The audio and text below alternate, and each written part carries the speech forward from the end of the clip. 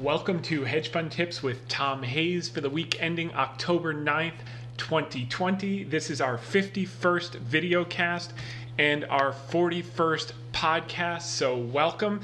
And as always, we're going to kick it off with our media spots where we cover a lot of information in a short period of time. So first off, I'd like to thank Ellie Terrett and Liz Klayman for having me on the Klayman Countdown on Tuesday. And the question there was obviously about stimulus and about Powell's talking points. And the key takeaway here, the point that I made, was what was most likely before the election is an executive order from President Trump. There's over $300 billion that was not spent in the original CARES Act that had been approved by Congress for spending, and there's 200 years of precedent that gives the executive branch pretty good discretion on the reallocation, and we'll talk about some of the legal precedent behind that later in this podcast. And I thought that was the most likely outcome. Now, there has been a lot of rhetoric back and forth this week, and the market's been pricing in a bigger deal maybe after the election. Senate's not back until the 19th. There are a lot of underlying issues that I don't know are going to get resolved, and it just generally feels like it's being slow walked so as not to get any big positive outcomes before the election. So my sense, again, is that you're probably going to see an executive order, and the administration will figure out whether or not there is a deal to be done. They did come up to $1.8 trillion today, but I think it's the language underneath it that's going to really drag it forward and not enable it to get through the Senate.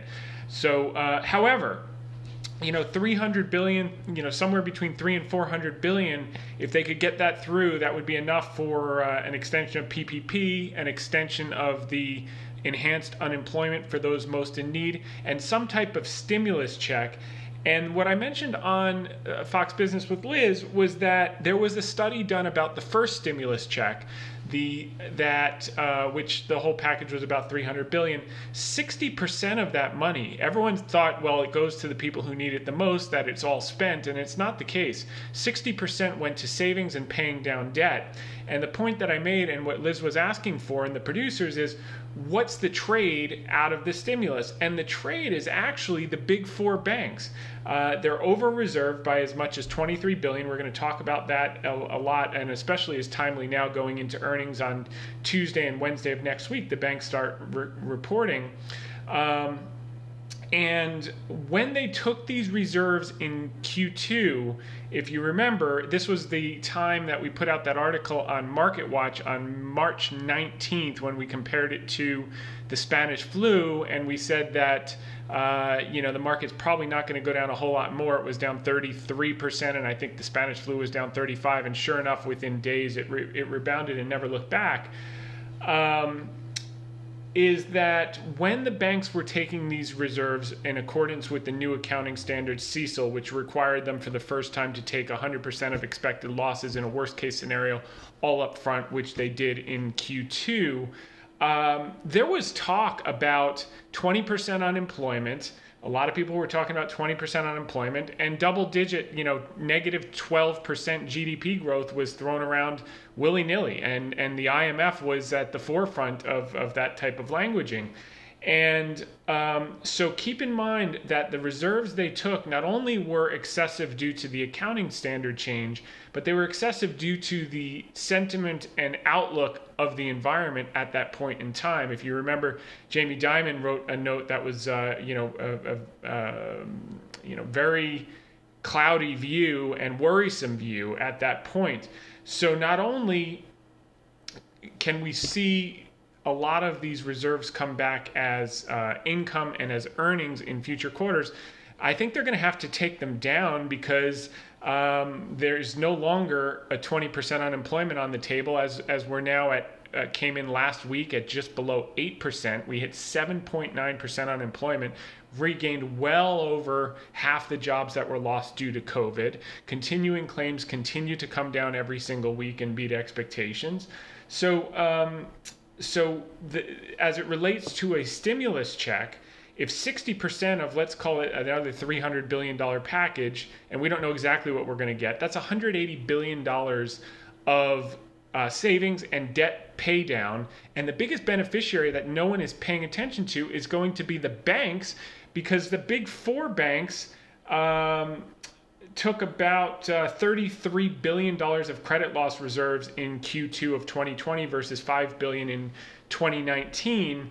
The majority of that was attributable to just the accounting change. So I do think they're over reserved by about 23 billion or so, give or take. And I think on the whole, the industry is about $111 billion of credit reserves. So if you had 60% of 300 billion, $180 billion going into savings and paying down debt, those reserves have to be expunged. And that's $100 billion of earnings power in aggregate. That's 100% not priced into these stocks. So the question is, how quickly are the reserves released? And you have seen in recent weeks talk about that from Jamie Dimon talking about reserve releases, John Shrewsbury, the outgoing CFO of Wells Fargo, and who's the only person left from when they had the problems in 2018 when the asset cap was put on. So I don't see any reason for the regulators to retain the $1.96 trillion lending asset cap once the last member of the leadership that was around during the time of the aggressive sales practices is no longer there. And also Brian Moynihan of Bank of America was talking about reserve releases and credit behavior coming in much better than expected. So I'm excited for earnings on Tuesday and Wednesday. The big four start to report. But keep in mind, if you get that stimulus check, yeah, you'll get $120 billion of spending in the economy. But more than that, you're going to get a lot of debt pay down, and the banks will be great beneficiaries of that, and they'll have to take those reserves down for sure. So I want to thank again Ellie Terrett and Liz Klayman for having me on the Klayman Countdown. And moving right along, on the same night, I was on CGTN Global Business, and Rochelle Akufo, I'd like to thank you, and also Dalal Pektas for having me on the show. And on that show, we were talking, it was interesting. When I was on with Liz, it was literally minutes after President Trump had tweeted that, that the deal's off. And all of a sudden, the market went from being up materially to just dropping like a rock. And I think I said, at that point, he was just coming through the coronavirus. I said, well, the good news is the president is feeling better. The bad, as evidenced by his tweets, the bad news is you might not get a stimulus package. So later that night, as the dust settled, I was able to go through some of these factors with Rochelle. And the one thing that she wanted to talk about was the IMF having come out with that they were potentially going to take a small upward revision for global GDP based on $12 trillion of global fiscal stimulus has been put into the system just in the last 6 months, which is just staggering because that excludes the impact of global coordinated monetary policy. Global debt to GDP is now 100%.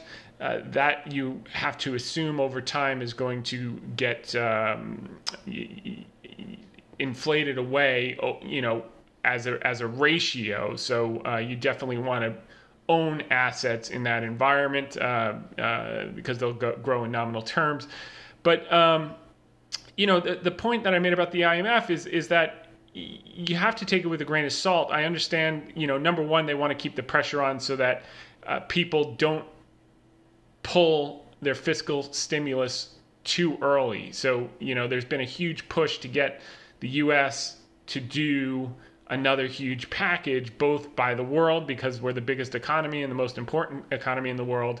And two, it was on the same day that Chair Powell was talking. So you had the IMF chief talking about, the dangers of early fiscal stimulus withdrawal, and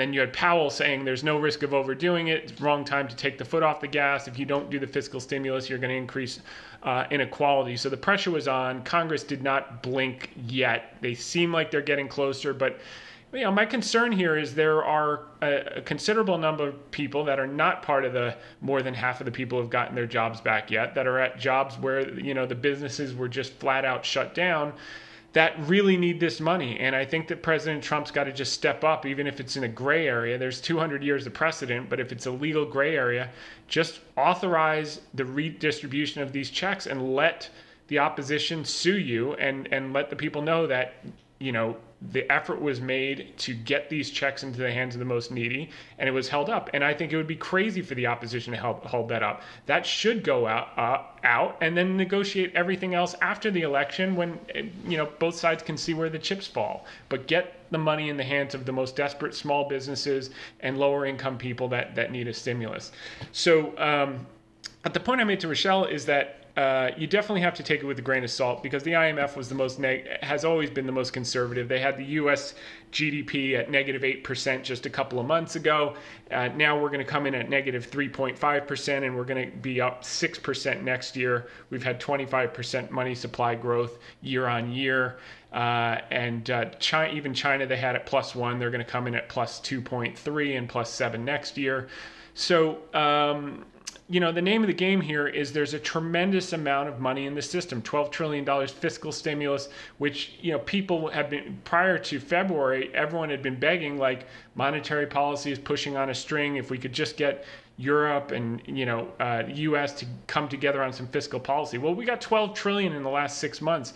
And as these businesses reopen, and cases are spiking up, but, people are just tired. They're just like, I'm going to get on with my life. I'm putting on my mask when I go out, and we're just going to go about it. And the treatments have gotten so much better that the death rate has declined precipitously. And we certainly had a great case of that with the president this week. And his willingness to take a very experimental drug on Friday, which turned him around within 24 hours, which is just amazing. Prior to his taking it, the only data we had was literally 3 days before he was diagnosed on Tuesday, phase 1 data on the monoclonal antibody cocktail from Regeneron, 275 patients. Took the duration of symptoms down from 13 down to 6. Now, Regeneron today put out some new data that says their treatment course takes the duration, I believe, from 13 days down to 5 days.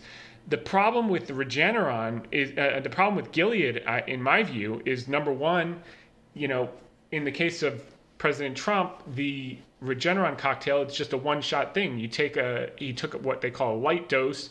I guess it's a handful of pills. I actually don't even know, and I'm not sure if it has to be administered in a hospital or not. But it's a one-shot deal, and you feel better instantly. The remdesivir, you have to take 5 doses, 5 days in a row in a hospital. Now, they had been working on a breathable version, which would be a complete game changer. I mean, if you could get like an asthma inhaler, and if you got a fever and you got a COVID test, a rapid test back positive, and you could just go to your teledoc, get your script from the local pharmacy, and inhale remdesivir once a day for 5 days without going to the hospital, that's probably more important and more valuable to society and to the world than a vaccine, because everyone will do that. So, stay tuned, because I know they're working on that, and we could wake up one morning and it's ready to go. Everyone knows remdesivir works. It's just a cost prohibitive and logistically prohibitive treatment source, and that could change overnight, just like we saw with the Regeneron. And now both Regeneron and Lilly, who have monoclonal and polyclonal antibody treatments that now we're seeing really work well, certainly on high-risk case based on age and different things. It's very exciting. And I think this was a movement, and you saw it in cyclicals, continuing their rotation after having outperformed tech in September, which we've been calling for. If you've been with us since August and before, it's really happening and it's gaining steam. So we're going to spend a lot of time on that today. We discussed also with Rochelle some of the China data and some of the election and tax implications, which we've gone through in recent weeks. So that was basically that. Thank you to Rochelle Akufo and Dalal Pektas for having me on CGTN Global Business. On Monday, I had the pleasure to be on CNBC Indonesia. That was 4:30 local time, 5:30 a.m. our time on the East Coast. And we covered quite a number of factors regarding the emerging markets, the long-term commodity cycle outlook, the China recovery data, and they were also very interested in President Trump's treatment and recovery and implications on the election. And I think the big takeaway I had on Monday with Maria Katarina, and I also want to thank Yolaiwan Haryana for inviting me on, and that was a nice long segment, about 15, 20 minutes, and is that we don't know. We do. There have been a number of notes out by the same analysts, well-known analysts on the street over the summer, were saying that if it's a blue sweep, you'll lose $20 of S&P earnings, and the market will re-rate. Those same analysts, now that the polls are, opinion follows trend, so the polls are trending in favor of a Biden victory. Although we're going to talk a little bit about that. Now they're saying, well, yeah, you might lose a bunch of earnings, but, if you get a blue sweep, you'll get fiscal stimulus. You're going to get fiscal stimulus either way, so it's not a valid argument, number one. Number two, the other argument was that, well, maybe the corporate tax rate won't increase from 21 to 28% until 2023. Okay, I got a bridge to sell you. If you get a sweep of power, you ain't going to wait till after the midterm election to affect a corporate tax rate increase. So good luck with that one. Now, the other thing that wasn't in the headlines of that note was that the expectation was that it would be a net neutral if you got a blue sweep, because the short-term loss in earnings would be offset by 2023, 3-4 years out, from an increase of fiscal spending if you had a blue sweep. And, I think that's a loose argument because, number one, you don't know what's going to happen in the midterms. And number two, why would you take such a huge short-term loss for a break-even? It's like giving away three years of your life. Hey, I got great news. You're going to get hit in the stomach, but 4 years from now, you can be right back to where you were. That'll be a great thing, wouldn't it?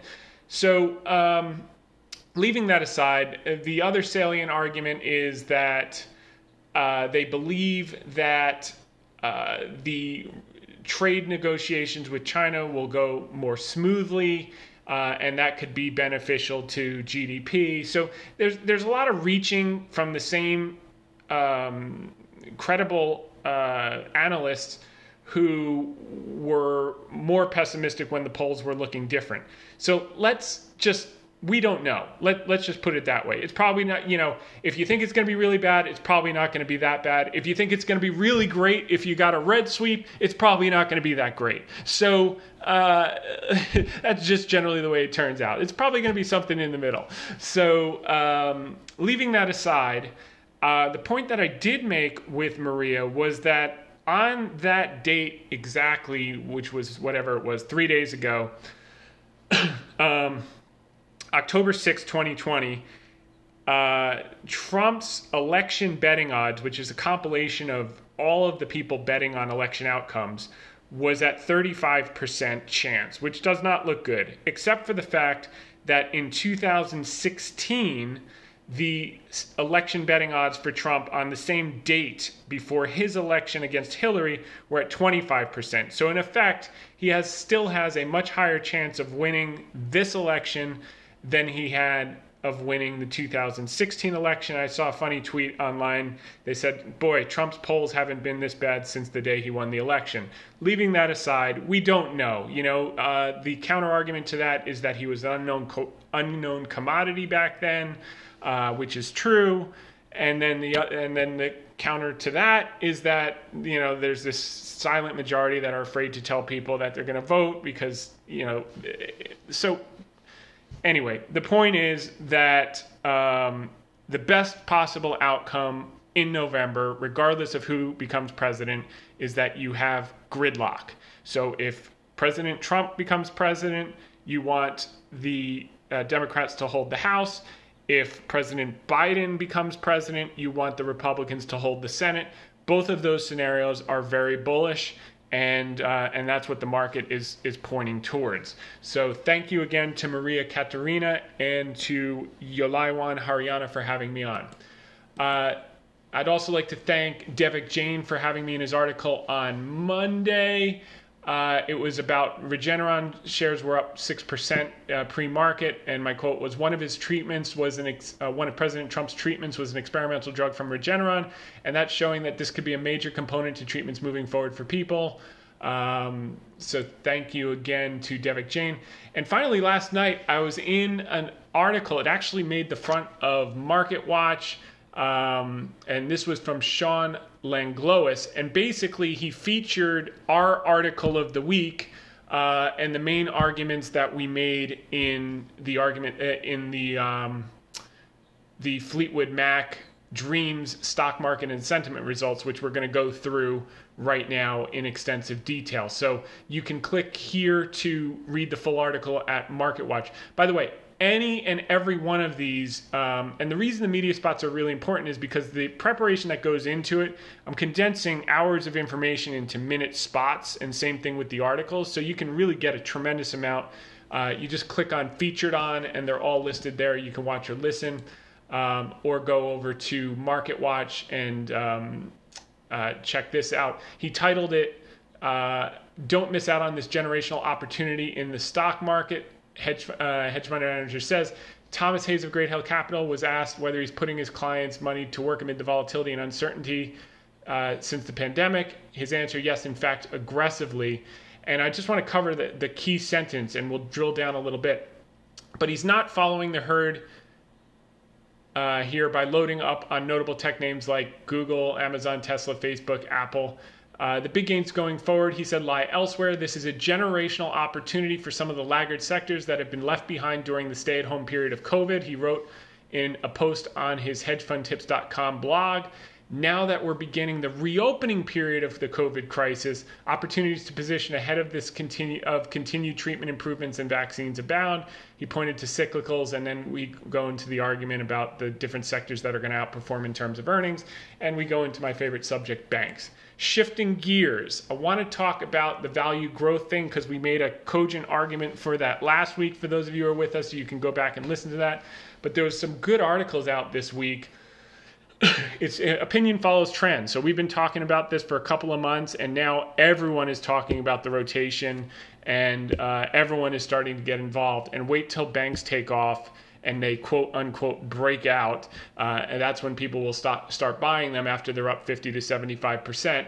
But for now, they're still down, and this is a generational opportunity. Now, 7 reasons why investors should favor value stocks over growth, according to Bank of America. Okay. Okay, so it's by Matthew Fox at Business Insider, but the analyst at BOA, I guess it was a team at Bank of America. So there's 7 reasons, and I really liked it. Number 1, it's the economy. The value outperformed the S&P 500 for the last 3 months around they outperformed for at least 3 months around the nadir of every economic recession we have had in the United States since 1929. I've been pounding the table on this on every media spot and every podcast for the last 3 months. Cyclicals outperform in the early stages of a new cycle, and we are in a new cycle. We had 2 quarters of negative growth, 1 and 2. Q3, it looks like we're going to grow at 35% annualized, according to the Atlanta Fed now, GDP, and 6% for 2021. So listen to this. Value outperformed by about 12 full percentage points on average during its first 3 months of relative leadership. That's huge. That's every single new cycle since 1929. Okay, point 2. Style cycles are driven by profits, not rates. When growth is scarce, investors will pay up for growth. As growth broadens out, investors become more price sensitive and seek out the cheapest growth they can find. Contrary to popular belief, rates have very little impact on style rotations. We've been saying this for months. We've said it on Yahoo. We've said it on One American News. We've said it on Fox. And it's actually in our article. And by the way, it makes me think that there are people at Bank of America that listen to this, and that's fantastic, because this is like word for word what's been in our articles, and people are getting on board with this, which means what? Institutional money is going to start to flow here, which is going to benefit all of us that are positioned for it. 3, positioning. Active managers maintain a near record overweight in growth sectors like TMT and a near record underweight in value sectors like, guess what? Financials. FANG carries an overweight of 1.7 times by hedge funds and 1.8 by long-only mutual funds. Banks are at a post-Great Financial Crisis record underweight on almost any measure, and among almost every investor group, growth is overowned and value is neglected. Point 4, value is undervalued. Okay. Value sits close to the deepest discount to momentum. The only other instances during which value traded at such a steep discount were 2003 and 2008, after which value outperformed momentum by 22 percentage points and 69 percentage points, respectively, over the subsequent 12 months. Okay, this is huge. So in 2003, value outperformed by 22 full percentages in the first 12 months of the new cycle. In 2008, value outperformed by 69 full percentage points in the first 12 months of the new cycle. Guys, this is what we've been saying, and if you've been with us, you're positioned and you're rocking it. So you've had a smile on your face for the last 6 weeks. So next, abundance of, point 5, abundance of mean reversion alpha. As growth has grown pricier and value has grown cheaper, valuation dispersion has risen to the highest level since the Great Financial Crisis. When valuation dispersion has been this high or higher, value stocks have outperformed growth 95% of the time over the subsequent 12 months by an average of 24 full percentage points. This is rocking. Okay. 6, anti-monopolistic risks to growth stocks. We put it in this article this week, and we've been talking about it for 5 weeks. As victims of the peak plutonomy more forcefully express their views at the polls, the implications for oligopolies are greater regulation and taxes, lower PEs, profits, growth, and an eventual breakup of some oligopolies. The haves are generally growth stocks, whereas the have-nots tend to be old economy value stocks. And 7, Japanification favors value. I don't agree with this argument. We're not going to be Japanified because we still have population growth and dynamism in our economy. Japan is a homogeneous society with population decline, so it's a bad analogy, but what they said was, we don't think it'll, we don't think it will for a host of reasons: culture of immigrants, higher nominal GDP, more active shareholders, but similarities, low rates, aging demographics, and a closing economy, deflationary threats, and a range-bound market are hard to ignore.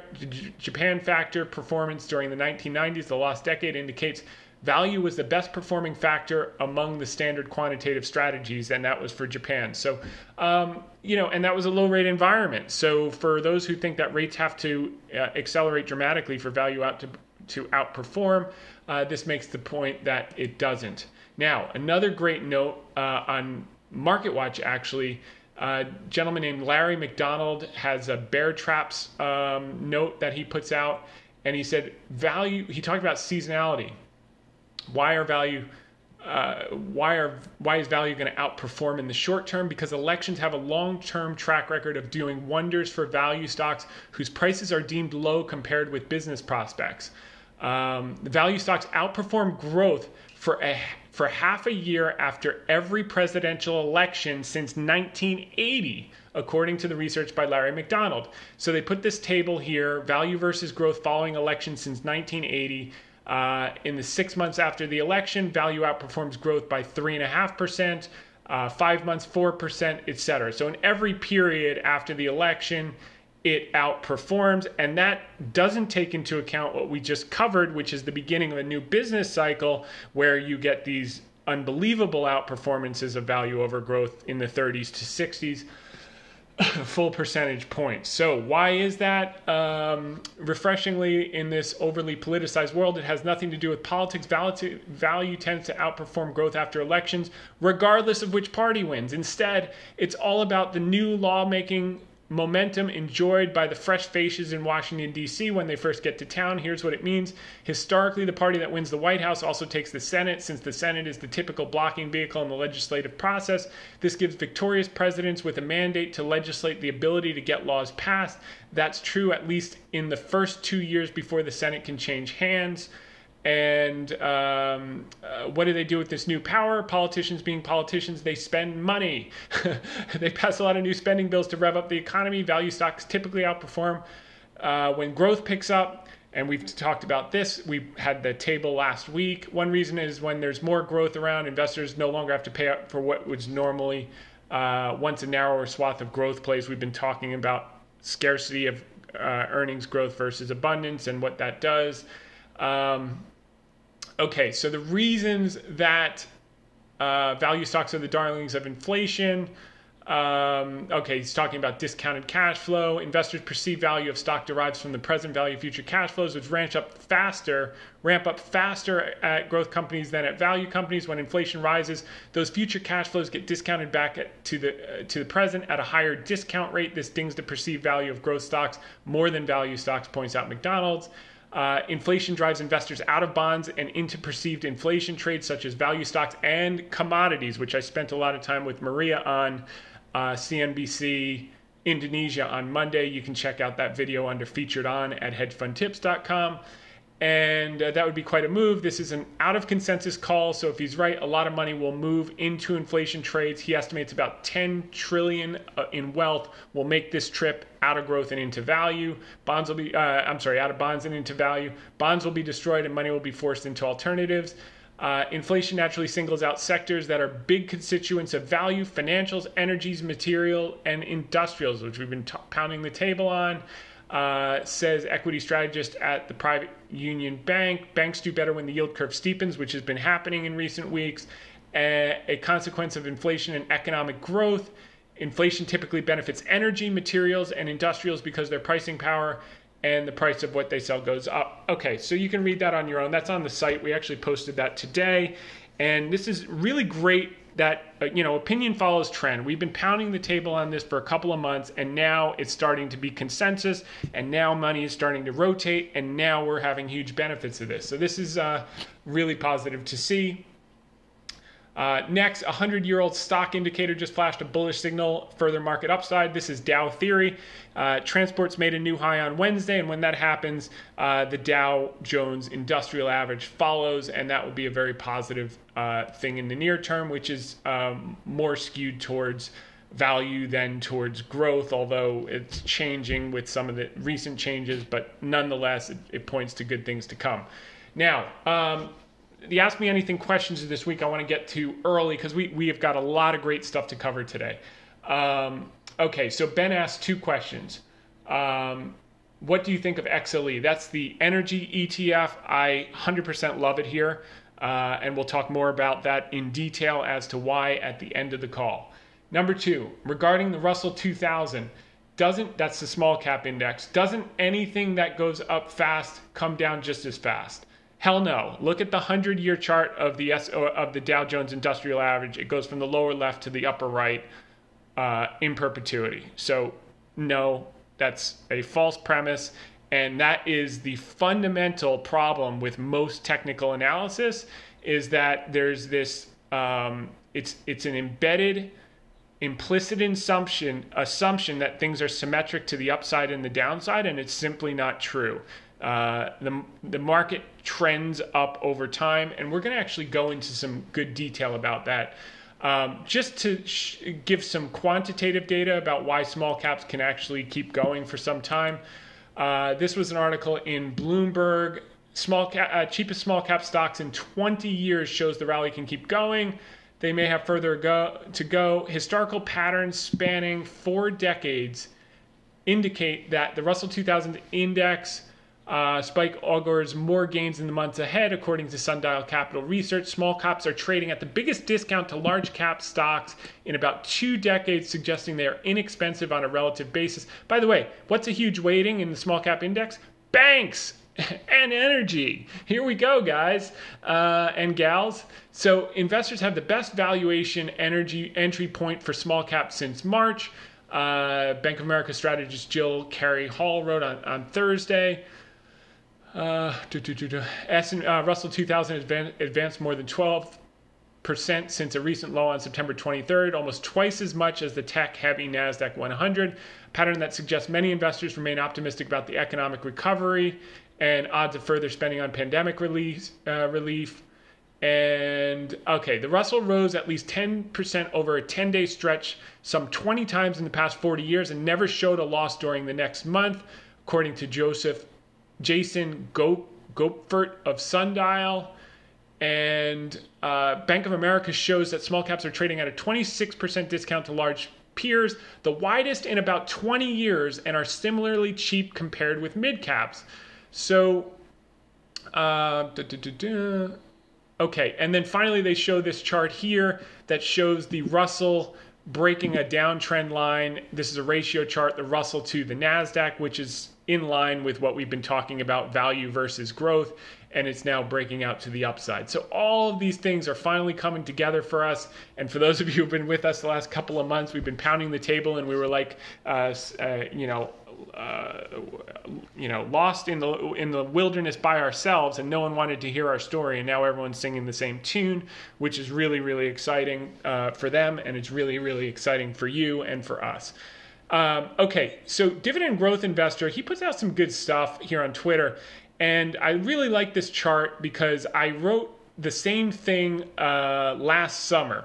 And what he says is unpopular opinion. We're in the middle of a secular bull market. And basically what he shows in purple here are these long periods of sideways consolidation before a breakout and then a secular bull market. So the sideways was 1929 to 1949. You broke out in the early 50s. You rallied for 17 years to the late 60s. Then from 68 to 82, you went nowhere. You consolidated those gains, and then you broke out in 1982, rallied up to 2020 for another 18, 20 years. And then from basically 2000 till 2014-15, you went sideways and consolidated all those huge gains from 1982. And we've only basically been broken out for, call it, six, depending how you count it, let's call it anywhere from 5 to 7 years of what is normally a 10 to 17 year cycle. And everyone is always looking in the rearview mirror. It's called recency bias, and it's just something you have to learn through experience. What's happened most recently is not necessarily likely to persist. And everyone's thinking, well, things are so bad, and multiples are so high. Multiples are so high because they're trading off of trough earnings. Once you get back to trend earnings and you start discounting future cash flows a year and 2 years out, we're actually cheap. And certainly in the pockets we're talking about, historically, and in some pockets, generationally cheap. And that's called, banks and pockets of energy, which we're going to start to talk about this week. It's a little early probably on energy, but I don't mind being early. I don't have a stopwatch. I can just hang on until it triples or quadruples. And Carl Icahn made similar intimations this week. So here was the note we put out on July 5th, 2019. And we basically did the same thing. We showed these periods of consolidation. And what's interesting is when they break out, you do have these periods of what look like big corrections. They can be 20, 30% mid-secular bull. So you had it in the mid-50s, 56 to 58, and then you had it from 60 to 62, but you kept rallying to 1968. Same thing in the 80s. I think we've just experienced exactly what we experienced from 1987 through 1990, which was they had like a 35% correction in a month, and we had that in March, basically February to March. But if you look at this, we've only broken out again in the last 5 to 7 years, and we're still basically where we were, consolidating just like you were in 87. But they had another 12 years in the secular bull market, and I think with 85 million baby boomers. By the way, 2008 was the only recovery that was not led by housing and housing coming out of it, because housing was the problem going into it. Housing is not the problem going into it. In many parts of the country, certainly Connecticut has been in a housing depression for 20 years. It's now just getting bid like crazy. Not quite 20 years. It's been in a housing depression for 13 years. It's just now getting bid like crazy. And we're kind of like the last movers in that, and people are like, oh, I better sell while people are bidding. This is just beginning, okay? This is just beginning. If you want a comparable to when we had that number of people bidding for housing and starting housing formation, look at 1982. The baby boomers were 80 million, the millennials are 85 million, and their most popular age is 30 years old, and there's urban exodus, and there's record low interest rates, and there's and their mommy and daddy have money, so they'll help them with the down payments. People want grandkids, so this is an exciting time. So I know it's tough, having gone through this COVID crisis for a few months, and I think the developments with treatments in the last week are more consequential than getting a vaccine announcement in the next month or two. That's my general view.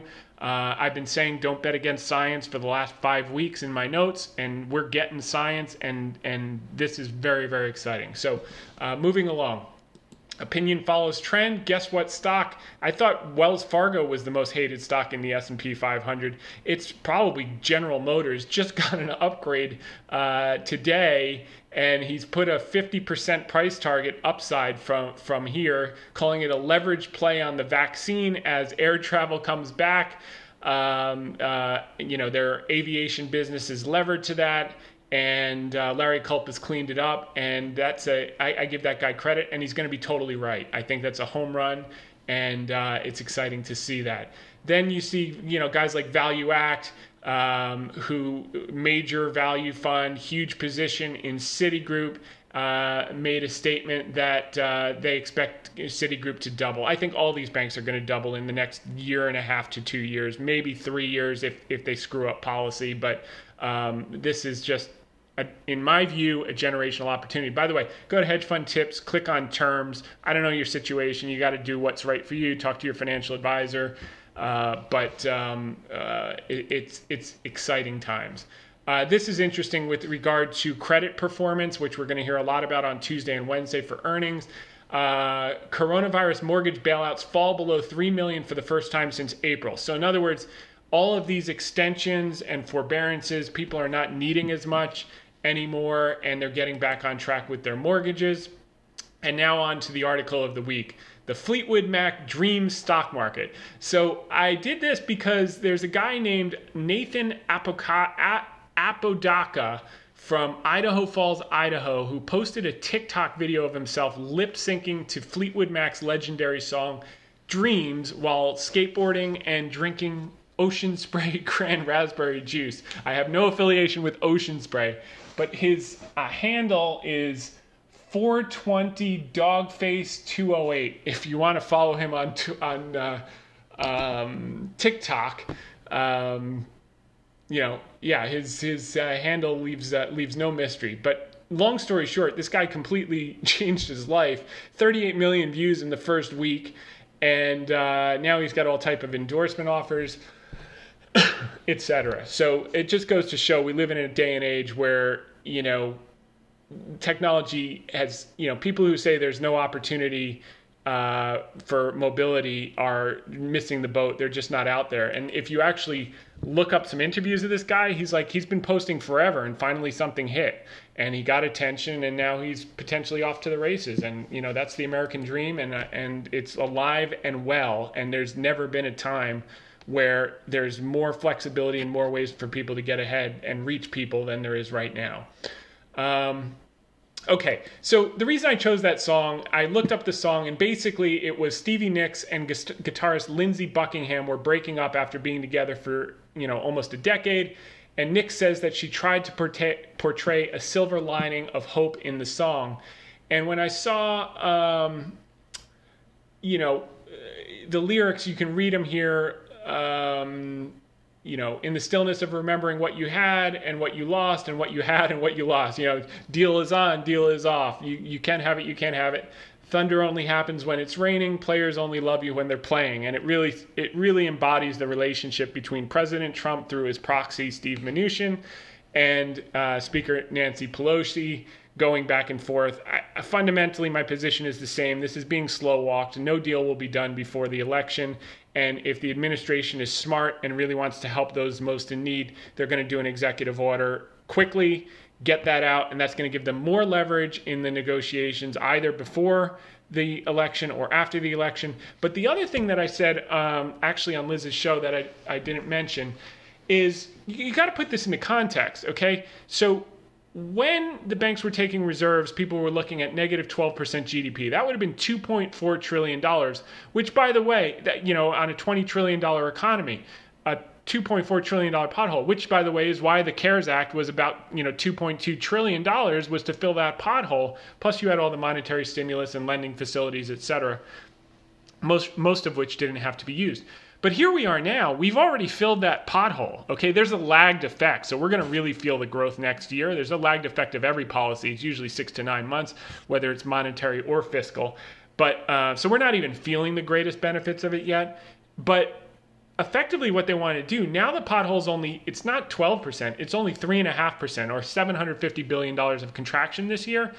And, the size of the deal they're talking about is between 8 to 11% of GDP. And what I said to Liz, they're trying to fill a $750 billion pothole with another $2 trillion of asphalt. And we may very well just not need it. What we do need is a few $100 billion to get a second stimulus check out, to get the extended unemployment, and some PPP for the small businesses that are getting crushed on Main Street. But beyond that, and some for the airlines, so we keep that in place, so when we have the medicine, they're ready to go and off to the races.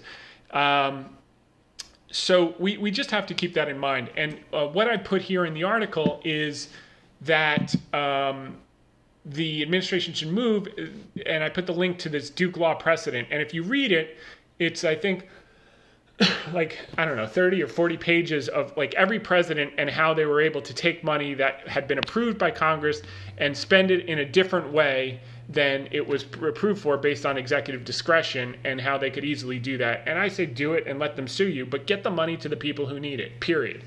So so that's that. We covered what we talked about on the different shows, and now we're into the generational opportunity. So for laggard sectors that have been left behind, and for the month of September, as we know, and that's followed through in October, cyclicals have outperformed tech, implying that the reopening trade is happening now. Industrials, materials, transports, and financials all have outperformed technology in the last 6 weeks.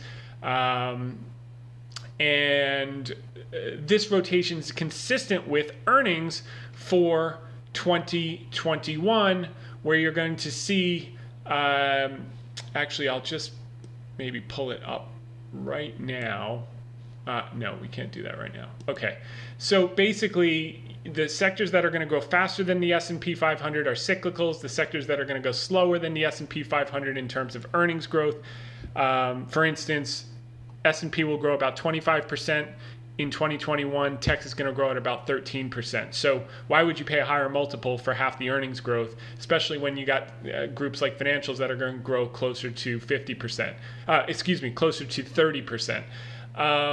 This table really sums up actually what they actually just repeated in the articles we went through. When do cyclicals and growth outperform respectively, and how they're bid up, and what are the catalysts for them happening. The vaccine being the vaccine and treatments, reopening the economy, high GDP growth favors cyclicals, energy, financials, industrials, transports, shutdowns, vaccine delays, treatment delays, that favors tech, because managers have to bid up those small group of stocks that can still grow even in a slow growth economy. But we're moving into a fast growth economy, so that's less relevant. We talked about the housing recoveries. Now, as you know, we were pounding the table on media and in these weekly things in March and April on home builders. They've had a monster move. They still have, they're probably going to breathe in the short term, but they've got years to go. But now we're going to talk about buying banks aggressively. And that's what we've been doing the last couple of months. And to reiterate, when they were making these reserves, number one, due to the accounting change, and number two, the inputs that they were putting into their model were dramatically different than they are now. They were putting, negative 10 to 15% GDP growth, 15 to 20% unemployment. We're at negative 3.5% GDP growth, and our unemployment has actually dropped from 13 down to 7.9%. So they have to take these reserves down. When they release these reserves, they're going to come back on the income statement as earnings and EPS. This is not priced into many of these stocks, and I'm predominantly focused on, for the sake of this article, talking about the big four banks: Wells Fargo, Bank of America, Citibank, and JP Morgan, which are going to report on Tuesday and Wednesday of this week. So their guidance and further, the consensus is going into that they're going to take more reserves on Tuesday and Wednesday, and I think the opposite is true. I think they're going to take less reserves than expected, and they're going to be guiding that in coming quarters. They're probably going to have to start releasing reserves because their assumptions were far too conservative and the consumer is doing better than expected. And God forbid you get another $2 trillion on top of it, they're going to have to just drop the pants off these reserves because they're way over reserved. And that's all going to be, if I'm right on the big four banks and they're over reserved by $23 billion, that's all earnings power that's not in the price of these stocks, just in four banks. For the industry, what if they're over reserved by $60 billion? 60% of $300 billion of checks is $180 billion. That goes a long way to pay down, $111 billion of loan loss provisions. So that's the story. You can go into this in detail. We obviously talk about our top position, which is Wells Fargo. And so while many investors fear new credit loss provisions, the reality is the opposite may be true. The banks are likely over-reserved, and investors who are positioned now will benefit from their over-caution in Q2. As they release these reserves in coming quarters, it may require some patience and bearing short-term volatility, but these dislocations, valuations, and opportunities only come around a few times in a long career. So that was basically that. And then we go into the update. Last week we talked about the sentiment model for how we expected Wells Fargo to behave. It's gone from enthusiasm to panic to discouragement, back up to anxiety, and now it's fallen deeply into aversion, and it's starting to come out of aversion into denial as it recovers, and it will be at returning confidence. Once you get to returning confidence, that's when you're going to see everyone on TV saying, buy the breakout, and they'll have missed a 100% move waiting for the breakout. And by the way, they may be smarter. They didn't have to wait, 3, 4, 5 months, and maybe they'll just make the second 100% move and be happy with that, and that's good for them. It's just a different mindset. There are a ton of paths to the top of the mountain. There's so many different ways to make money. You have to choose the one that best suits your personality and best suits you structurally. I mean, if you're managing larger amounts of money, you're not buying breakouts. That's like an individual trader, a lot of predominantly retail people. But anyway, so that's the story on that. And then we talked about, so let's actually just look at what these charts look like. 2 weeks ago was absolute despondency, the Cobra Kai leg sweep article that we did. You can pull up any of these old articles, by the way. You go to the hedgefundtips.com, click on commentary or sentiment, any of these two categories, and every weekly article. You can pull up every podcast we've ever done and just track what we've said and what's happened, and I think you'll be pleased. But so basically this week, two weeks ago, we were saying that it had broken support literally.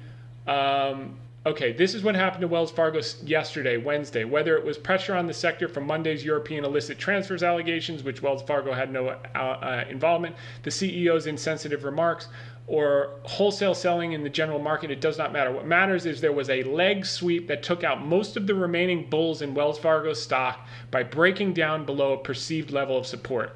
This is right here, and this is when I got that tweet of that guy throwing the towel on Wells Fargo. And look exactly what's happened in the last 2 weeks since we published that article. Wells Fargo is up. This was the leg sweep right here. That was the first leg sweep in May, and then you had a 51% move in the next 29 days. This was the second leg sweep when we did the Cobra Kai leg sweep article. It is now up exactly, oh, okay, don't know where I wrote exactly. 11.78% in the last 2 weeks off the lows. And I think it's just getting started, and hopefully earnings will be the second catalyst. Now, if you look at the first leg sweep, not that it's going to repeat or anything, after it had that move, it did take a trace back. So maybe it'll actually take a trace back off of earnings before finally shooting up. I don't know. But hopefully earnings will be a positive catalyst and we don't have to go retrace this before we go up. But either way, it doesn't matter. I think we know the direction. For those of you on the podcast, we really have a lot to cover on energy, which we haven't spoken a lot in a number of weeks.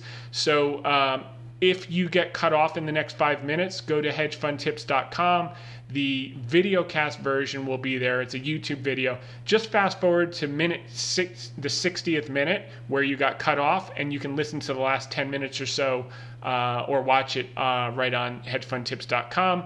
For those of you on the videocast, we're going to keep going ahead. So that was really nice to see, and that was a time that was not fun. You definitely broke support there.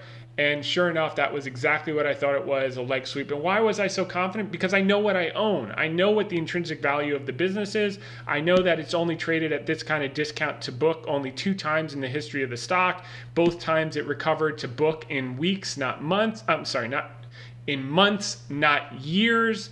And recovering the book would be $40 a share, give or take. And it's traded as high as 1.75 times book just a couple of years ago. So if you take a long view, this could be a $60 stock. So is that worth waiting a few extra months for? In my world, yeah. So, I can't wait till 20 years from now when I get another chance to buy it at a 40% discount to book. I'll be also buying it hand over fist. The ADX crossover, this is just a technical thing. I don't even use this in large part, but 15 out of the last 16 times you've had this cross, it's rallied materially, and we saw it this week again. Wells Fargo's up another 5.5% this week since they crossed, and hopefully this will just repeat its 15 out of 16 times. And they're defending here at where the most volume was purchased by price, and they're picking it up. So now we just need a catalyst to the upside. Hopefully it'll be earnings and guidance in the coming week, or maybe it sells off and then something else, but or the asset caps gets lifted. But I do think earnings and guidance is going to be good. I think there's still enough skepticism that we're not going into earnings too hot with high expectations, that it should be a positive experience. So, okay. Back to the article. Sentiment this week, all these things are in mid-range for the market. Even though the market's climbing higher, we're not seeing excessive stuff. You had President Trump. I said, when he was talking about how well he feels from the Regeneron, I said here, this may prove to be as, if not more important than the vaccine, and I truly believe that now. I think 100% of people, if you have a treatment they can take in a day, whether it's the remdesivir when it becomes breathable, or this Regeneron, or the Lilly monoclonal antibody, if people believe that there's something now and the death rate just now plummets, people are going to just go about their lives. They'll still wear masks in public, but they don't have to worry about flying. They can just go to the doctor, get the script, and get on with life and be done with it. And in the interim, build antibodies. So they probably have, a few months or a few years of immunity, hopefully. More studies need to be done on that. Okay, and lastly, as far as the meeting of the week, we were just talking about how the value trade is starting to work. And more importantly, pointing back to 5 weeks ago when we were saying that this antitrust stuff, no one's ever been accused of being a oligopoly by Congress or a monopoly by Congress and their life got better. If you look at Microsoft, these things just don't go away overnight. Some people are saying, well, if they break it up, the sum of the parts will be worth more. That's true. But in the meantime, while they're dealing with it, like Microsoft, even if you ultimately win, the effort and distraction of dealing with Congress and the cost takes your eye off the ball. They missed mobile completely because of it. And the same thing will happen with some of these companies as this persists. So that started to play out, and that's helped with the rotation and the relative outperformance that we were anticipating.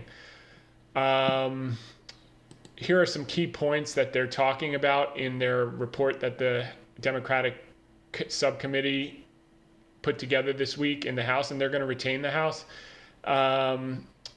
Multiple reforms: structural separation to prohibit platforms from operating in lines of business that depend or interoperate with the platform, prohibiting platforms from engaging in self-preferencing. I mean, that's their business model. Requiring platforms to make its services compatible with competing networks to allow for interoperability and data portability. I mean, that would be a death knell. Not a death knell, but